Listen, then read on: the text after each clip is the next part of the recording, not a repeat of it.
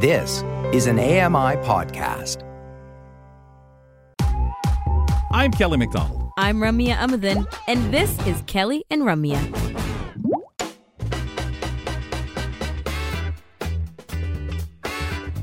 Sitting here with the Western shirt on, fedora, Poppy as well, in the background of London, Ontario. Some water and some buildings in the background. Thank you for being with us. Kelly McDonald here with Ramya Muthan. She's at the studio in Toronto. And Ramya, we're getting the Monday started. Yes, we are. And one of the ways we do this on the show is by talking tech with Michael Babcock.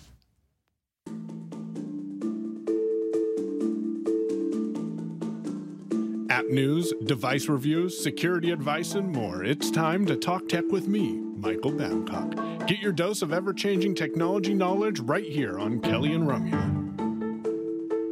Michael, we're starting off with glasses. And no, it's not the ones we were avoiding when we were children because they really wanted us to wear glasses. That might just be me. So this one is called Celeste, and it's a pair of smart glasses platform that you learned at ACB International 2023.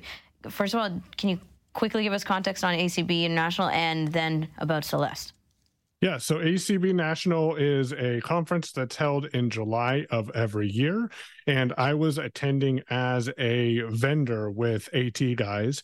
When I had some downtime, which admittedly wasn't that much, I was able to go around and check out other devices. Unfortunately, or other vendors. Unfortunately, I didn't get a chance to actually check out Celeste, which is a Canadian company that does a unique aspect of what we've seen in the smart glasses. And we'll get into one of the real unique and I think most beneficial parts here in a moment. But they don't do the actual processing of the data on the glasses, which means, yes, you always need to be connected to the phone, but it also gives you that flexibility of being able to do more and then being able to improve the experience by updating software on the app versus having to do a full update on the glasses themselves.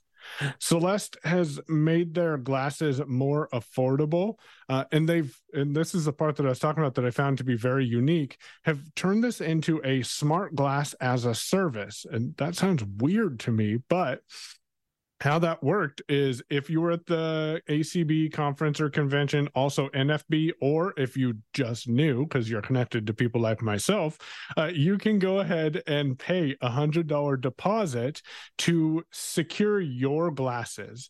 They haven't shipped them all yet. We'll talk about shipment times here in a moment. But once you get your glasses, the first month is free.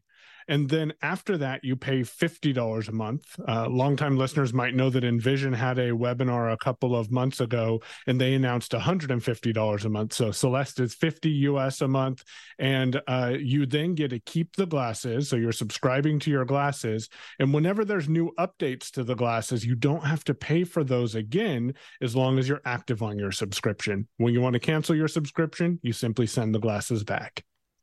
Wow. Okay, I like that. The Celeste team made an announcement last week about some improvements coming to their platform. What opportunities do these announcements open up for us?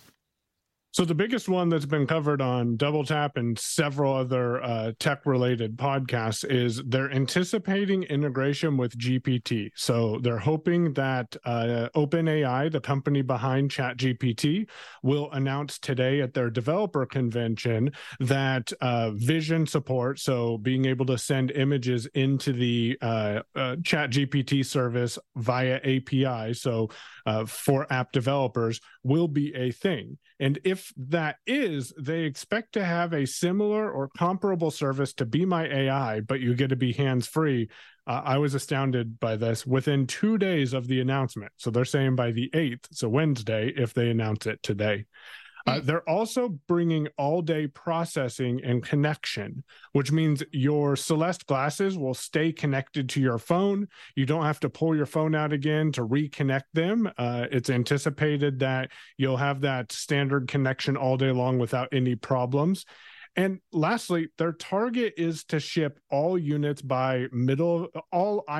units by middle of December 2023, which means I should be getting my glasses either this month or by the middle of next month. So of course, we'll come back and talk about them when I have some experience with them. And if you're an Android user, they want to talk to you because these are all iOS users, glasses coming out, but they are working on an Android side of things.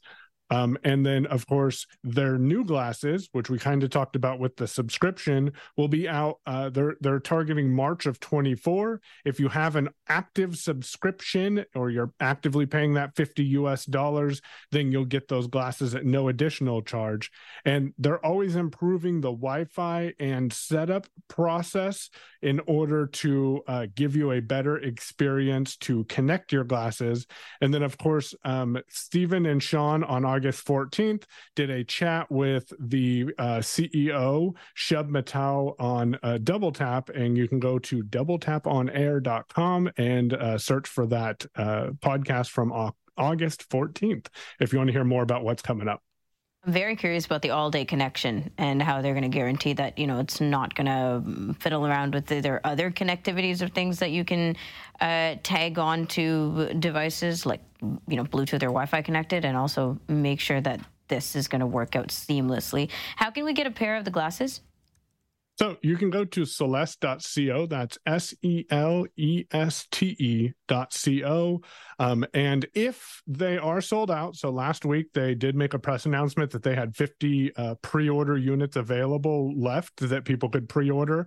If they are sold out, there will be a list that you can get on, so you're made aware of when the new glasses come out in spring, so you can actually jump on board with those. So if you're a person who might not be an early adopter, maybe the Celeste glasses aren't the right thing, at least right now for you, but I think it's really interesting what they're doing with the payment plans. For sure. I like the idea, and I remember thinking about when the Ira glasses were a thing and everything like that. So I kind of think it goes to that world of people who are comfortable. A lot of us, are okay with putting some form of glasses for whatever reason on our faces to do whatever. And I'm kind of excited to see how this falls out as people start getting them, and I bet they start flying, and lots of people want to get them, Michael.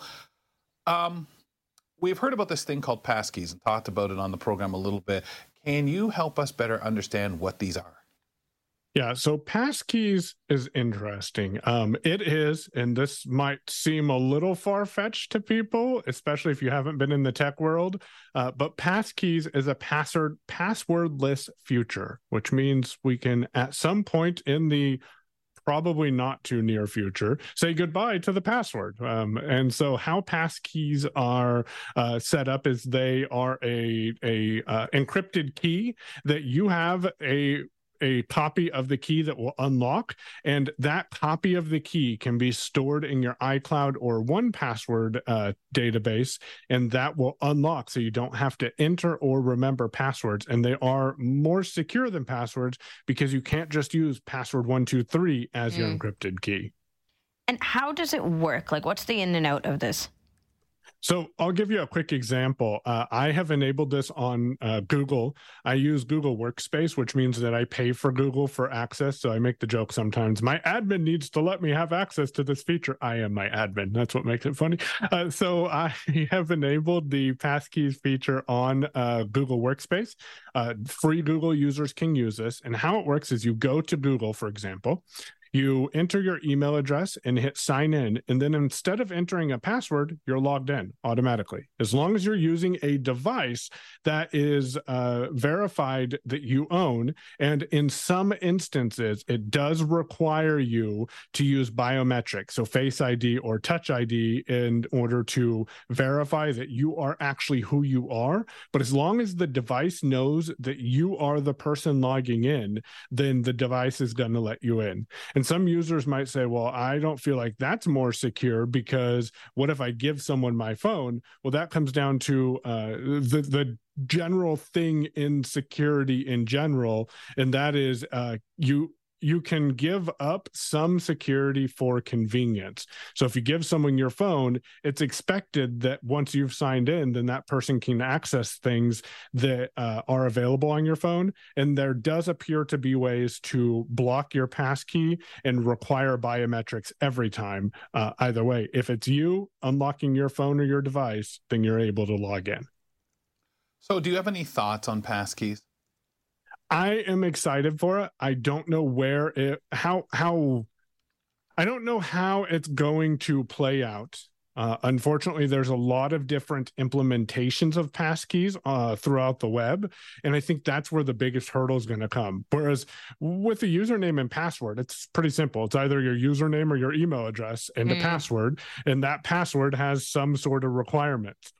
With passkeys, I think there's going to be different ways that people implement this, and hopefully that security isn't compromised. But I will tell you, I'm using it on Google, and it is so nice to not have to enter my password anymore every time I sign into a service with Google. Yeah, and the whole point is better security, so all those kind of bits and pieces have to be worked out anyway.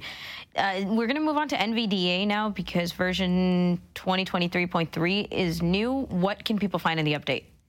Certainly. So this was released on October 30th, so last Monday. There's a new audio setting control panel that allows you to adjust volume of sounds and voices separately.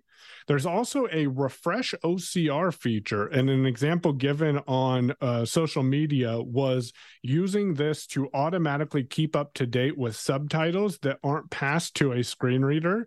So if you're trying to watch a video that might be in a different language, NVDA can keep up with that, and that was pretty cool to listen to.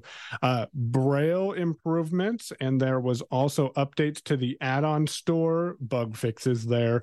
The Microsoft Edge context menu, Microsoft Office, the Windows calculator, and most importantly, this is the last version of NVDA that will support Windows 7. So if you're using Windows 7, you won't be able to go past 2023.3, but this version will stay available for Windows 7 users. Okay. Let's see what else we can squeeze in here. Tweezcake version 0.7.0. I think I have that right. Is released. Remind us what this tool is, and has been released, and what's new with this? Yeah, so Tweezcake is a tool that allows you to connect to multiple different social networks. They use things called buffers, and that's where the messages on social networks or the timelines are saved. So now you can export the contents of your buffer to a text document. They fixed several labels on Mastodon. Actually, there was about 8 different fixes to Mastodon and the experience on Mastodon. They've also improved the joining Telegram channels experience. So now you can use a share link to join Telegram, and you can also access links that are shared with you in a Telegram chat in the message itself. Okay, we can either talk Envision or Guide Connect. Which one? Let's talk Guide Connect. Okay. What is it? Which for people who don't know, yeah, Guide Connect is a service that allows you to easily interact with your computer. It'll read your news and email aloud for you, and it's a more simplified process, so you don't have to learn screen reader features. There's some improvements to the print. There's some improvements to the print preview experience, and you can also use auto read HTML messages. And then they've also added a battery notification, so when the device is getting low on the battery, then you can get that notification read to you. And then I'll wrap up by saying I did not know that Guide Connect will let you interact with touchscreens and smart TVs. So that made me kind of want to look at this a little bit more. Very cool. Yeah, this kind of implementation or kind of the bridging the gap scenario is really interesting. Michael, thank you. Covered a lot. No worries. You guys have a great rest of your show. Thank you. Hey, pal. Thanks. Michael Babcock joining us on Mondays for our reliable tech talk to start off the show, so he'll be back next week.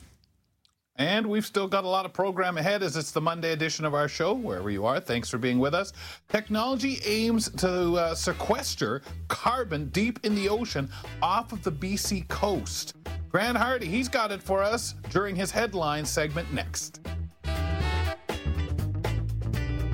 Stick around and learn something new. Kelly and Ramya return with more in a moment. Join us weekly for The Pulse with host Joeita Gupta, who brings us closer to issues impacting the disability community across Canada. Watch The Pulse on YouTube or listen wherever you download your AMI podcasts.